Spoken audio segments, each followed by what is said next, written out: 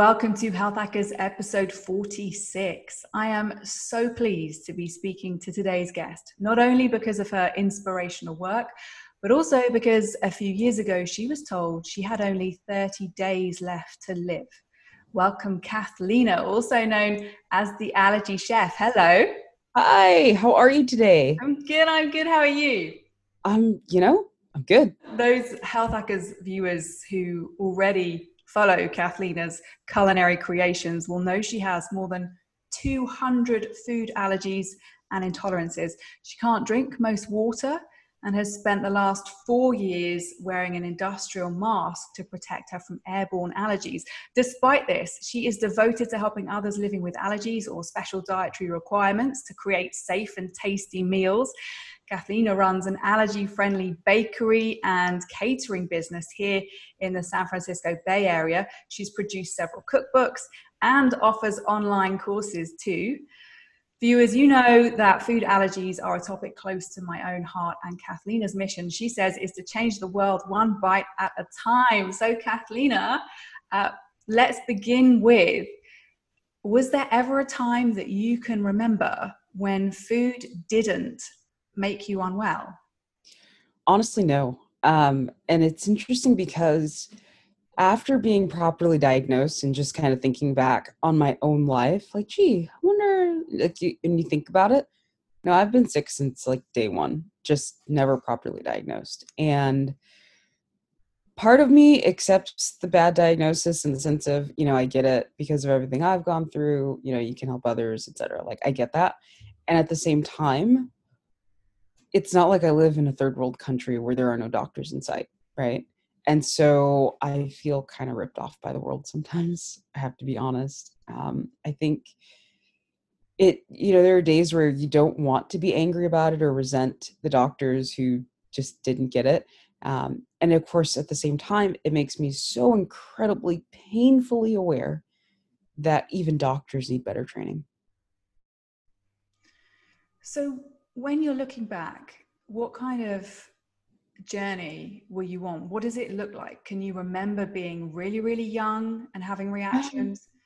Yeah, so I suffer mostly from non-traditional reactions. A lot of the anaphylaxis type reactions didn't happen until adulthood. So as a young child, you know, in a lot of Western developed nations, doctors are trained that there's a pill for every ill, right? They don't necessarily look for the root cause of your symptoms. And so I just presented as a really fat, unwell child, and no one ever stopped to say why. The word allergy was not a stranger to my chart.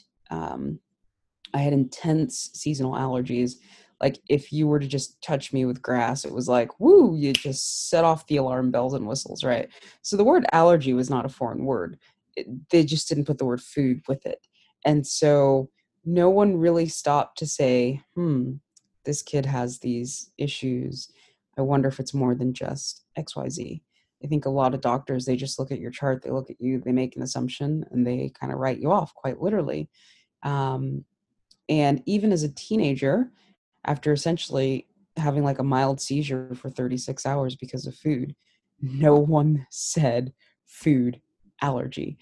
Every specialist came in. What happened? And I literally said, I ate the food, I got sick.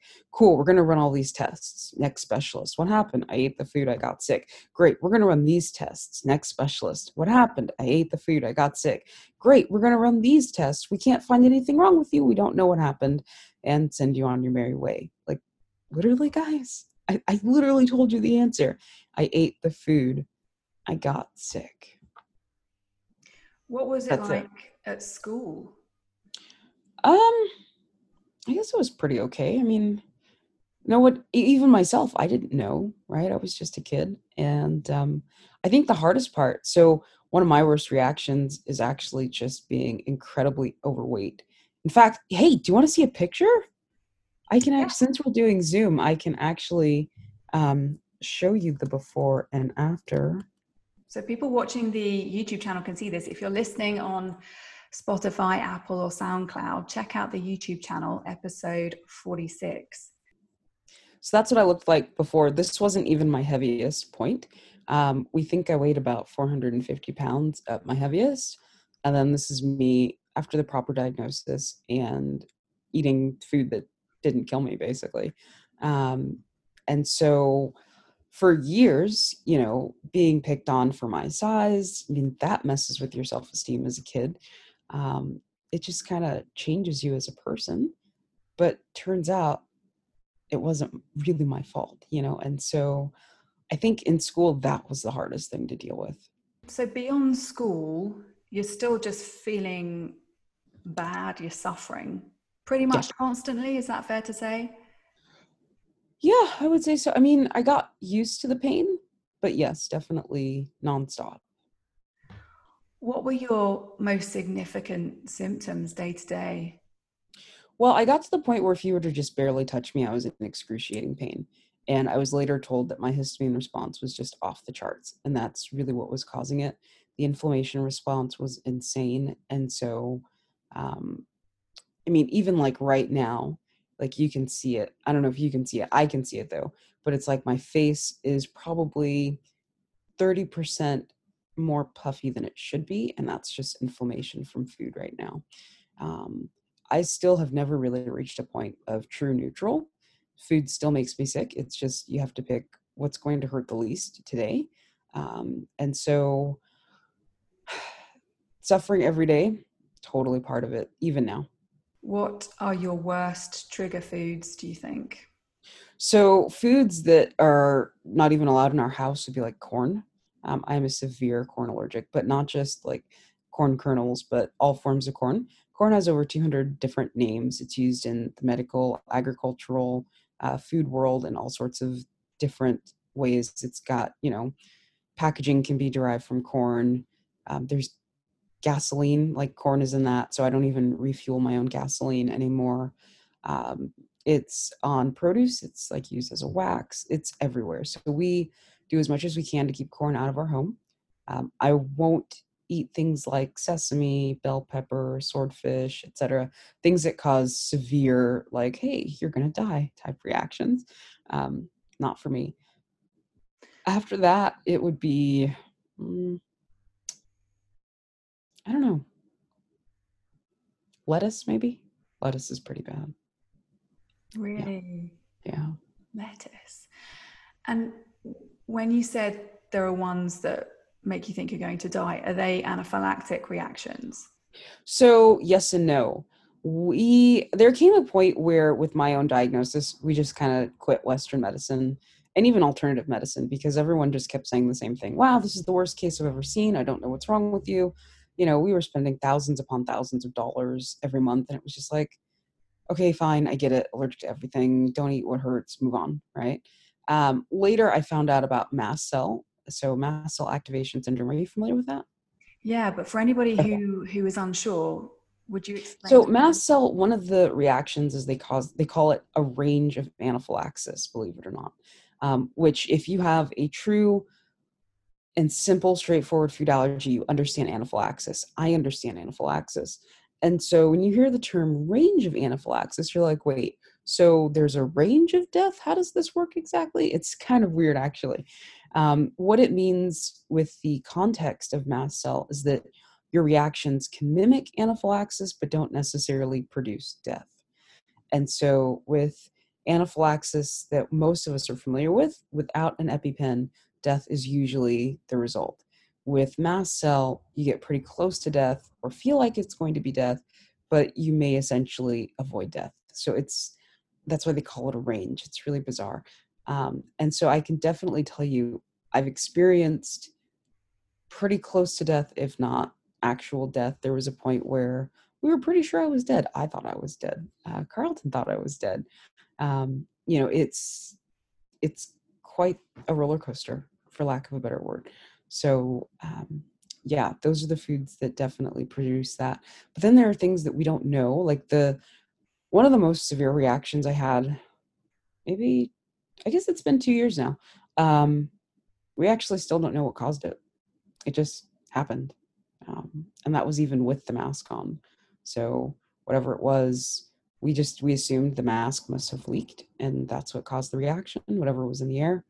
But sometimes you don't even know. There's so much uncertainty with allergies, isn't there? I mean, when I think I know what I'm allergic to, the reactions can vary wildly. Sometimes I've had reactions, and I've never been able to figure out the trigger. And with your sheer number of allergies and potential triggers, how hard does it feel for you to just manage the uncertainty of everyday living?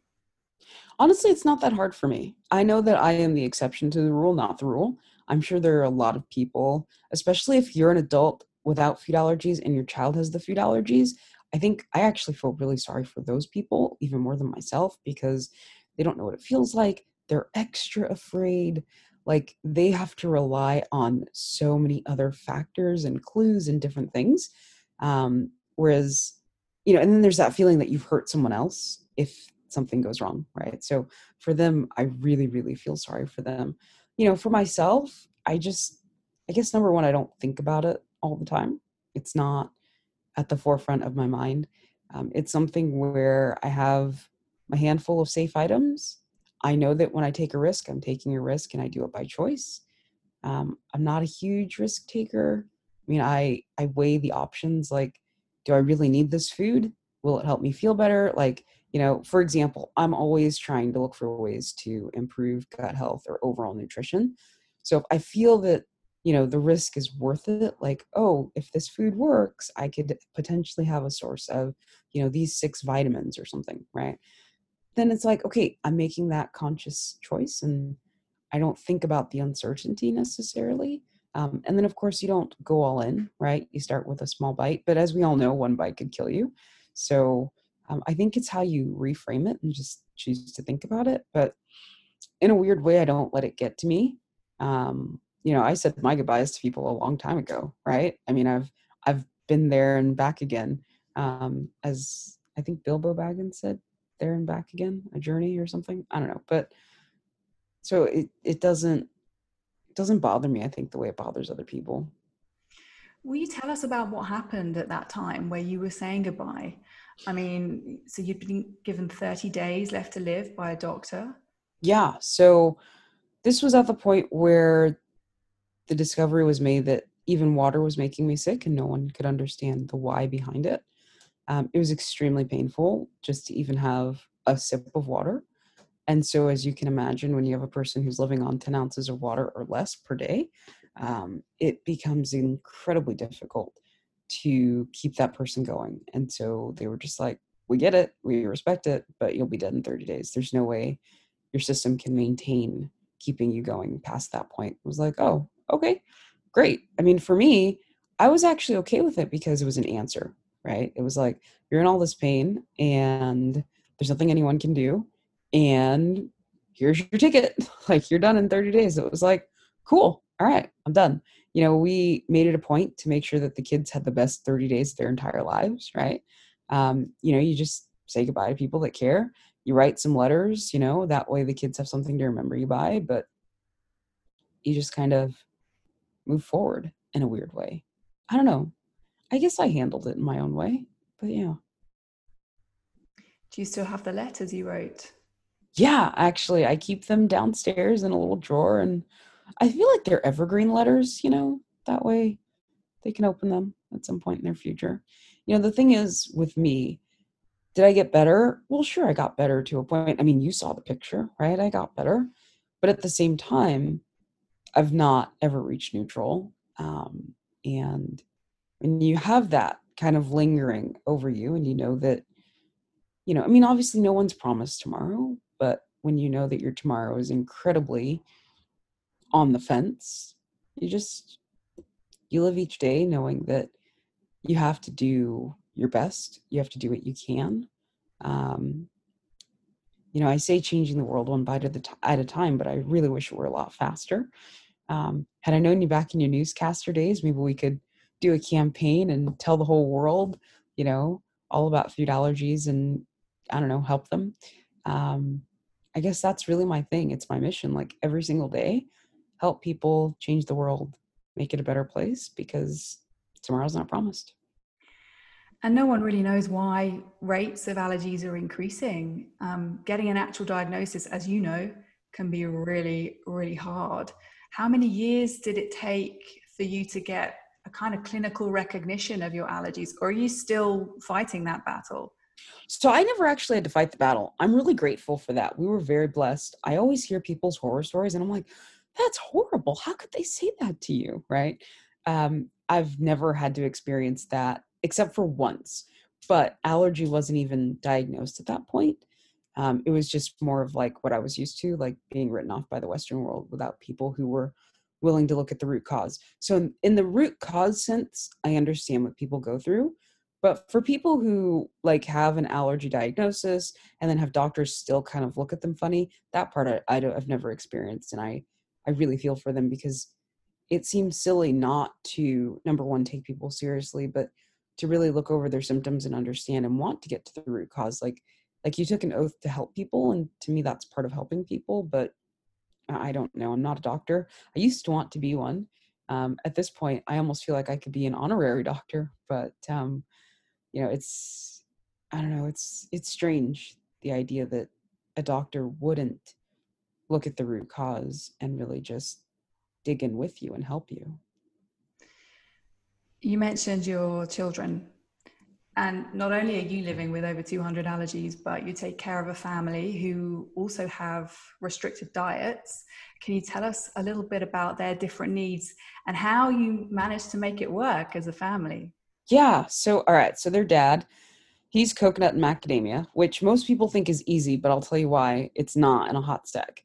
So he's got those two. Our oldest is gluten and dairy free for cognitive functions, but he's totally an adult. He's moved out. He wants to live like an American. He eats whatever he wants.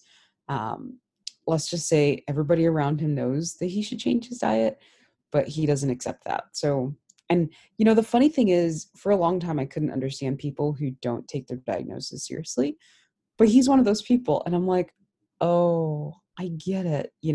When the result is not extreme pain or death, I think it's easier for people to say, oh, I don't need that. And so that's part of the problem, right? And then our second oldest is wheat, dairy, egg, beef, all bovine material, and red meat. Now, he was born allergic to dairy. We knew that right off the bat. And then wheat was diagnosed around age 6, along with beef. And eggs became a severe intolerance, I think around age 9, 10. I'd have to think about that one to tell you the exact age. We figured out red meat by chance just because we don't do a lot of red meat in general. But once we figured out that there were some red meats that I could eat, then of course we tried to have him eat something with me and he couldn't eat it. So that's how we kind of realized, like one at a time, like, oh, you can't have this, you can't have that. Common denominator was red meat. And then like he can't do gelatin, pretty much anything from a cow he can't do. Our third, we lovingly call him Mr. Low No Sugar. So he's no sugar, food colorings, pesticides, food colors, preservatives, additives, those types of things. He eats pretty close to organic at all times, mostly paleo-ish, low refined sugars. His story is quite the story. We could do a whole episode just on him. And then our fourth, we thought everything was fine up until a few years ago. And then we realized she does really well refined sugar-free and low dairy, low gluten. So pretty clean eating. But we manage it. I mean, at first managing was really hard. I won't lie. There were a lot of short order cooking because, little kids, preferences, allergies, needs. When our oldest was doing, for example, he did the GAPS diet for a while. No way am I making everybody eat that. It's highly restrictive. And so you've got one path for one person and then one for another. And it got hard. It was very hard for a long time. Plus there's the cost factor. For I think a month we trialed him on camel's milk. It was like $300 just for camel's milk for one person. Like, no way do you feed a whole family that. And so you just juggle it every day. Truth is, it's a full-time job. Um, yeah. We finally got to a point where finding the easiest thing where everyone could have it, that was great. That worked for a few years until we really started to recognize the bio individuality of each child. And so I ended up doing a lot more batch cooking, but for each person, and then their name went on the food. It just, I don't know. It is a real struggle, and it's why I'm always acknowledging we are the exception to the rule, not the rule. I think in most families, especially if just one person has the allergy, it's easier to manage because you can either batch cook for the one person and freeze their food, or everyone can eat with the one person. It's not common that this kid has this, and this kid has this, and this kid has this, and this kid has this. But even if they do, one of the cool things about our Raise platform, we have an advanced recipe search where you can combine all sorts of allergens and diet types. So if kid 1 is paleo and kid 2 is vegan and kid 3 is a corn allergic, right? I'll just throw those 3 things out there. You can actually combine all 3 and get the recipes that meet all 3 needs in one go. And so it becomes a really easy way to just not have to juggle all these differences. I wish Raise existed 10 years ago. Oh my goodness. Our lives would have been so much easier, honestly. But yeah, that's how we juggle it. Well, let's talk more about that, the impact you're having in the allergy world with Raise and the business you set up. Tell us a bit more about that. I think the coolest thing we've ever done a few years ago was the Food Allergy Awareness Expedition. It was a 6-week US tour. We went around and helped thousands of people with food allergies. We did events all over the country. Some were private, some were at grocery stores. It was just really cool. Yeah, it was quite the journey. And we got to see a lot of the country. Kids have a lot of fun stories. They got to meet a lot of people and a lot of food allergy leaders, and their families. And it was just so interesting how many people didn't know about all the different products and options available to them with food allergies. And it just made me so much more aware of not just the education we need outside of our community, but even the education within our community. And it really opened my eyes to the fact that we could make a huge difference with the newly diagnosed, because I think they struggle the most because it's all new, right? It's not to say that those who have a diagnosis don't need the help. They do too, but they need a different kind of help. And I think it's harder to reach them, because they're just so scattered. Whereas the newly diagnosed, I feel like they're a little bit easier to reach because they're all kind of searching for those same things right at the same time. But that's one way that we've helped. Our bakery is another way that we've helped. And I think the coolest thing about the bakery is thousands of people tell us all the time, this is the best thing I've ever eaten. And I would have never known it was free from if you hadn't told me. To me, that's the ultimate compliment. I forgot to tell you. I'm sorry. The reason that Carlton's allergy is such a big deal, dairy and coconut, or not coconut and macadamia. Most dairy-free foods contain coconut. And so when you have a child with a dairy allergy who has a parent with a coconut allergy, getting them to eat together is so incredibly hard that you end up having to make so much from scratch. Sorry, I totally forgot to tell you that. That reminds me. So only the other day, I learned that here in America, you can have something labeled as non-dairy on a food label, but it could still contain the milk protein casein. And just to show how important it is to double check ingredients lists on a product. Have you had many negative experiences with food labeling that meant you ended up having allergic reactions? Once, when our dairy allergic child was little, I think he was about 6, I accidentally poisoned him. And that was really what did it. It was the mislabeling, because you look at the front and it screams, I am dairy free.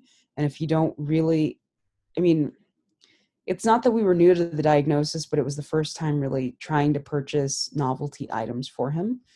And that's what got me. It was just not really grasping the labeling of it all. And so he had a massive reaction to it. And I think that was one of the key times where I'm like, man, I'm never buying this kind of stuff again, because we had our own little system that was working really well.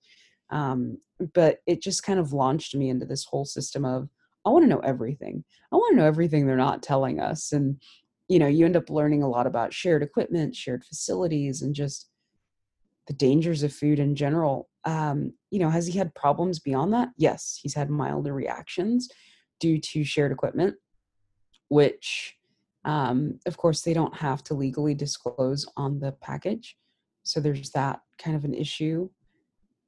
I would say we need a lot of change on food labels, but I understand the problem because we're in that world at this point. And so some companies are able to get down to the nitty gritty and tell you it's a shared equipment with XYZ, but other companies aren't able to tell you that because they use what's called a co-packer.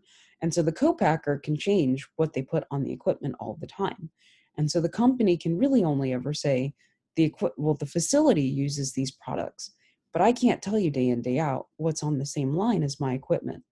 And so that becomes a huge problem, which is why I've started trying to plant the seed to people, with connections. Hey, let's get some dedicated facilities that are co-packers for food allergy free products. Right now in the US, there's only 2 co-packers, maybe like 3 that truly are free from, at least at the top 8 level. There's one that's top 14 free, but they're all full. And so no one new can get in, which means we have these limited companies that are already in, and they provide top 8 free foods, but there's not that many of them. And that means that the choices are incredibly limited if you can't do shared equipment. Here I learned when I moved to America that you call it the top 8, the big 8 allergens here, whereas in the UK there are 14 that get highlighted on labels. And you're in a really unique position as someone who has so many allergies, and you also work within food production. Is there anything that has surprised you about catering for the allergy community that you didn't realize before you started doing this work? That no 2 people are the same and that people are allergic to so much stuff. I always thought I was truly the exception to the rule. I mean, I say that a lot, mainly because of the number. But when it comes to content, like what people are allergic to, because we hammer in, at least in the US, top 8. Once I started working at an international level through social media, I learned very quickly, it's not just 8. It's 8, 9, 10, 12, 14. And then with 14, depending on the region, the 14 might be different. To the point where now it's like, I don't even care about the number. I just care about what's in it. Like, can this person have it? Can that person have it? The numbers are important. And at the same time, so many people fall outside of those numbers. And I think that that's the crazy part with working with people with food allergies. I think that, and how many people are willing to trust a doctor who tells them it's okay to eat food they're allergic to. Like, really? No, you don't do that. Especially when you actually are having reactions. The only time that that's really not a true statement is people with mast cell, going back to that. People with mast cell can test allergic to a lot of things and not actually have the reaction. And for them, one of the worst things you can do is remove a food that they're eating safely, because they can develop a reaction when trying to reintroduce it. Whereas people with the true allergy, when you remove the food, the reaction stops. With an intolerance, you have to really keep an eye on it. Food journal day in, day out. So each person is different. And so when you have a doctor who's not looking at root causes, who's just looking at a test and looking at you and giving you these blanket statements, and then you trust them blindly without taking radical responsibility for your own health, I think you can get into trouble sometimes. Yeah. And you've just reminded me, talking about the variety of allergies, intolerances, the reactions. I have been asked before in a restaurant, when I explain about my severe nut allergy, I've been asked, "Oh, how bad is it?" And well, really, that shouldn't matter. Like, if I'm allergic to it, that question should not matter. I really can't have nuts in the food. When you said your son had bad milk reactions, were they the typical kind of eczema, nausea, vomiting, diarrhea based ones, or were they on a whole different scale? So before I answer that, I want to say, I think the question restaurants should be asking you is, can you handle food made on shared equipment with tree nuts, right? I think there's a language barrier, and maybe that's what they meant, but maybe it's not what they meant. Maybe what they really meant was, well, if I accidentally mess up, how bad will it be, right? But I think that's a question we should be asking. I know the coolest thing I've ever been asked, we were out and I was ordering something once and I said, oh, and no almonds. They said, is it an allergy or a preference? I was like, oh, that's really cool that they would ask that. So that was really neat. But going back to his reactions, so he's contact allergic. If you just rub a little dairy on his face, turns bright red right away, like, hey, there's dairy in this. If he ingests even a tiny amount, vomit everywhere. Like, just like it, for him, it doesn't even make it past level 1 in the sense of it doesn't go through his GI system to cause diarrhea, right? I don't know that it would even cause eczema in the sense of, could you even feed him enough and have it in his system long enough to cause eczema, if that makes sense? Because the tiniest amount, his system's like, no, right away. And then after that, he sleeps for 12 or 14 hours just to kind of sleep it off. Do you ever So, get faced with questions for them and you from people who say, how bad is your allergy? um, I don't know. I mean, maybe we have, and I just don't consider it a big deal. I mean, I don't leave the house much, right? I haven't in years.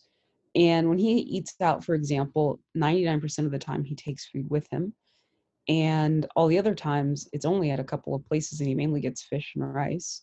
And it's at places where the owners, like, we know them, and Carlton's like, oh, and if you do this, he will vomit everywhere. So before people even have a chance to ask, we've already told them he'll throw up all over your restaurant if you mess up. So I guess we kind of preemptively answered the question. So I don't know. It's hard to answer because I'm not sure. It means so much when you find somewhere that you can trust, doesn't it? That you can trust the catering. It does, but you still can't trust them. So here's what's interesting. One of the times that Carlton got it to go for the kids, someone different put together the order and messed up. And he didn't eat it. He looked at it and he went, this doesn't look right. And Carlton looked at it and he goes, don't eat that. And it was like, who put this together? It was not the normal person. And they messed up. So even when you think you have a place you can trust, you still have to question it.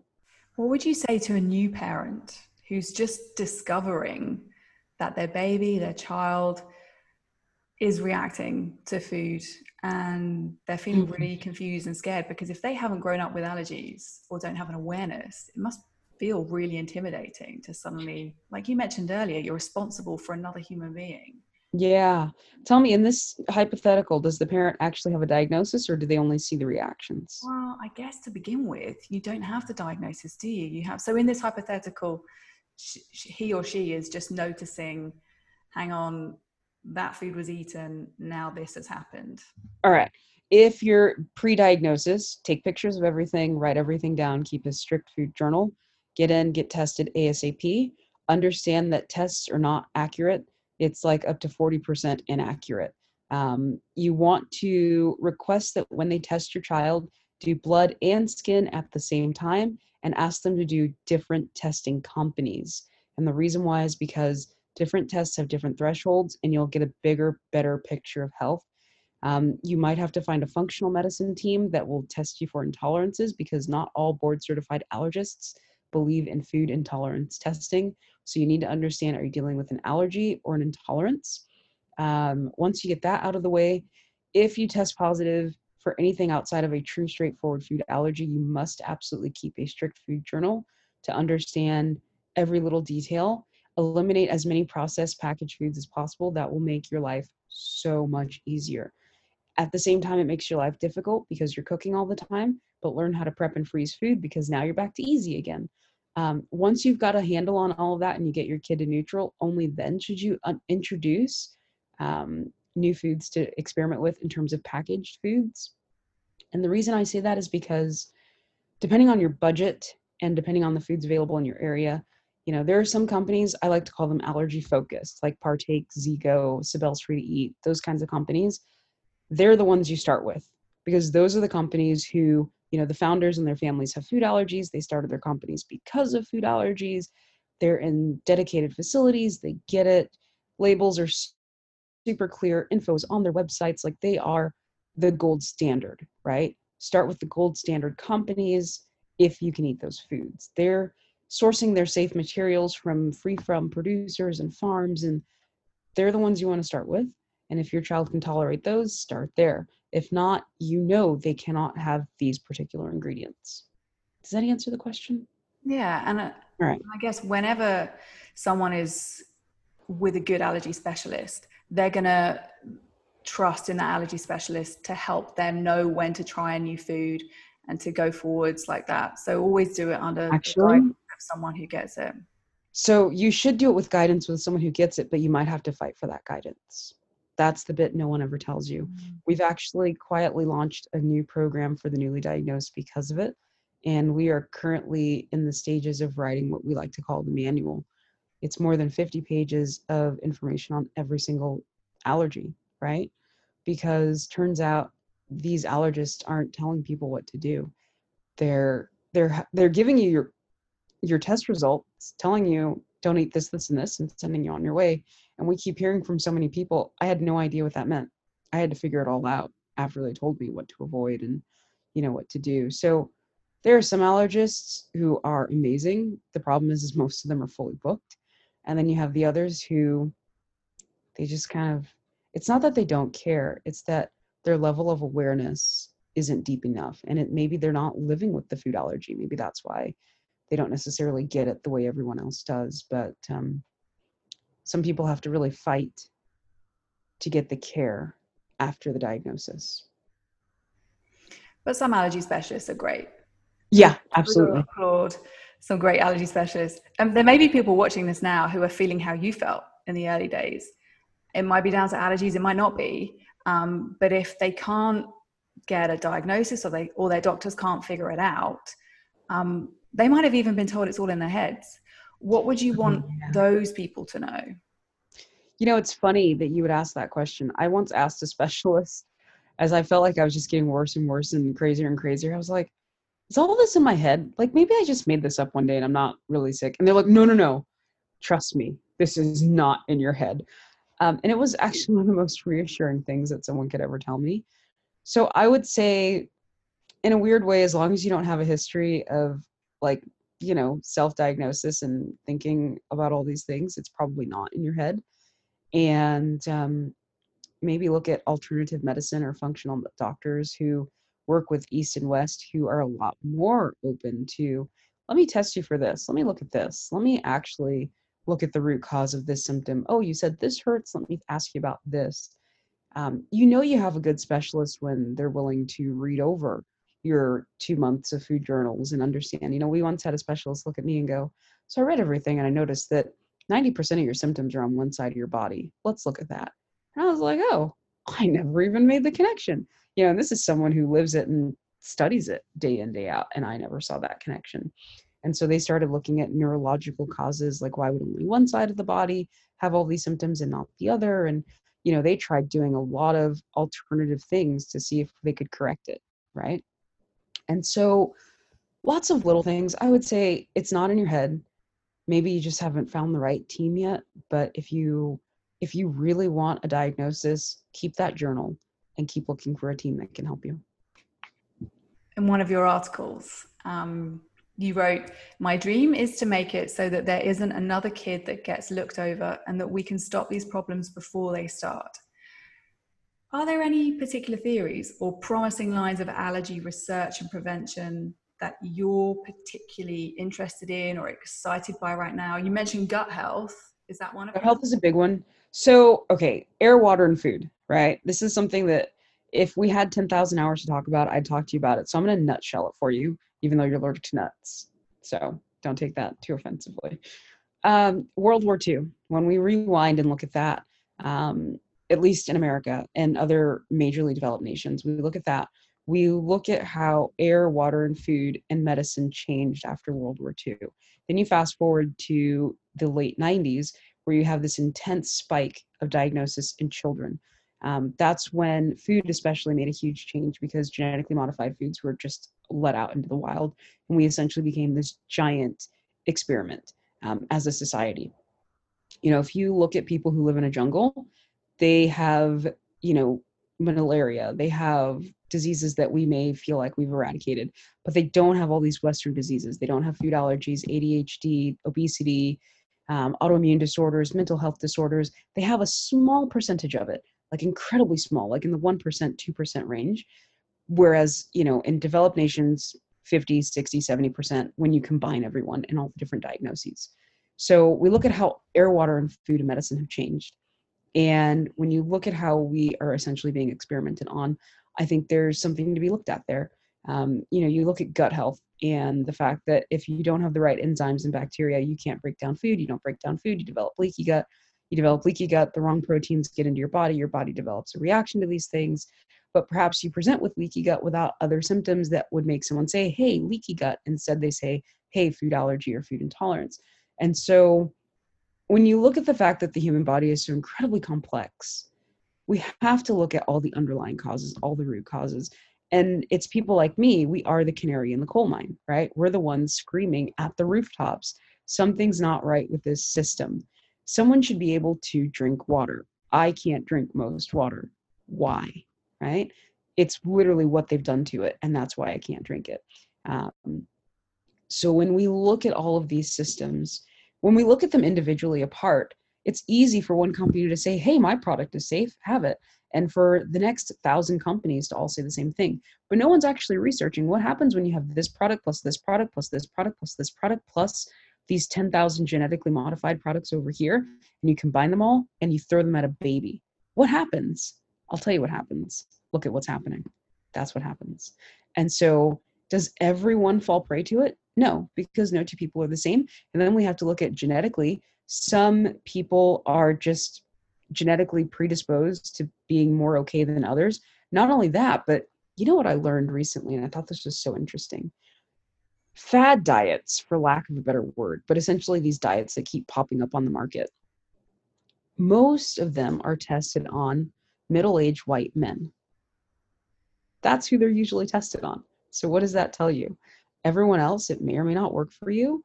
Some of these diets, especially like intermittent fasting, they work considerably less for women than men. Well, who did they clinically trial them on? More likely than not on men.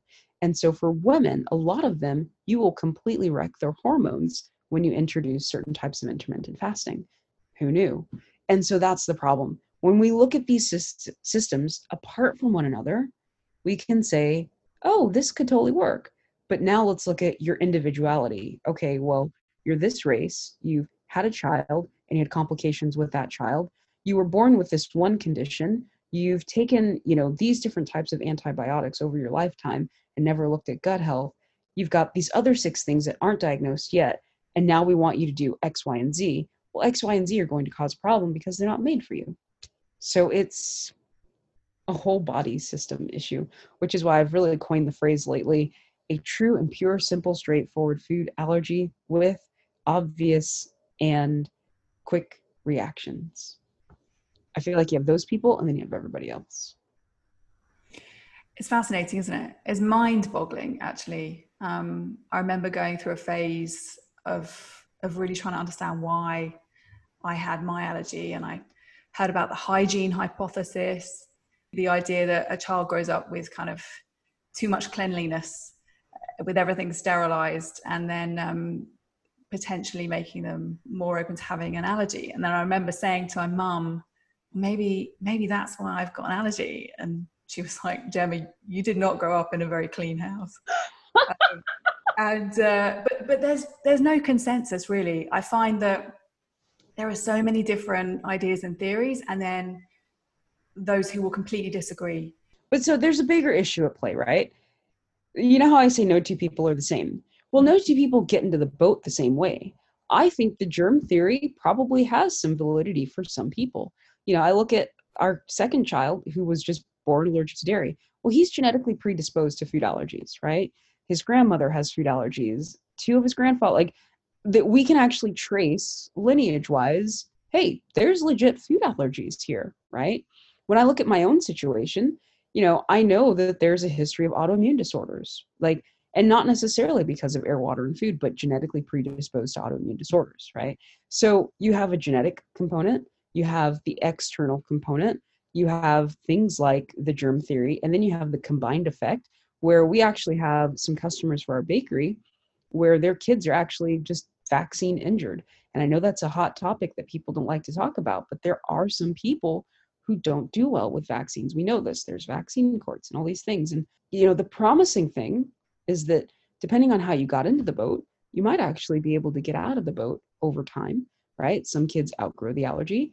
For some people, if it's an issue of lack of the gut's health, right? Some of that can be repaired, but takes years. I don't want people to think it's something where you take a probiotic for 10 days and you get healed. We know of a physician, and she was able to reverse a couple of food allergies in one of her children through gut health building over the course of several years, right? And she was a physician doing it. So she knew what she was doing and was able to do it the slow and right way. So you've got like the dairy ladder, and some kids use that and get out of it. So I think that's why there's so much disagreement, is because there's so many different ways to get into it, right?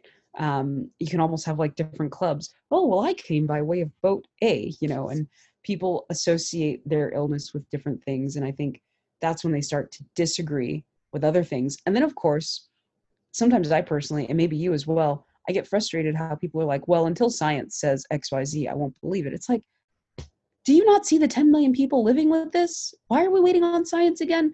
It's like, do we really need science to recognize that this problem exists? Like you said, there's huge disagreement. And touching back to where you mentioned vaccines, I wouldn't want anyone watching or listening to think that we are issuing any medical advice here. No, we are absolutely not. No medical advice here. But before we go, I can't believe I kept you for so much longer than I thought I would. I'm really sorry. I could have stayed longer. Where can people follow you, and what's your website? All right. If you want to see us a lot, go to Instagram and look up at The Allergy Chef. So just The Allergy Chef, one big word. I think that's where we're the most active, mainly because I don't really understand the other platforms. Like for my brain, I don't get it. And then our website, theallergychef.com, has links to everything that we do: our bakery, books, our membership website, our outreach, consultations, just everything all in one place. So those are the two easiest ways to find us. And Health Hackers viewers and listeners, thank you for being with us. If you're watching on YouTube, hit subscribe for regular videos. And if you're listening to this through Spotify or Apple, you can opt to follow the show there too. Kathlena, thank you so much. It was my pleasure.